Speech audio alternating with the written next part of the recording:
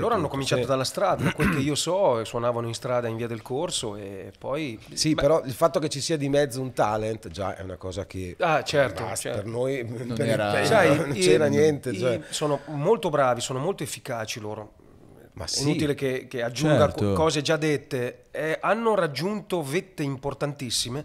La cosa più importante, almeno questo è quello che ho visto su di me, è la longevità. Chiaro. Adesso quella è una adesso maratona.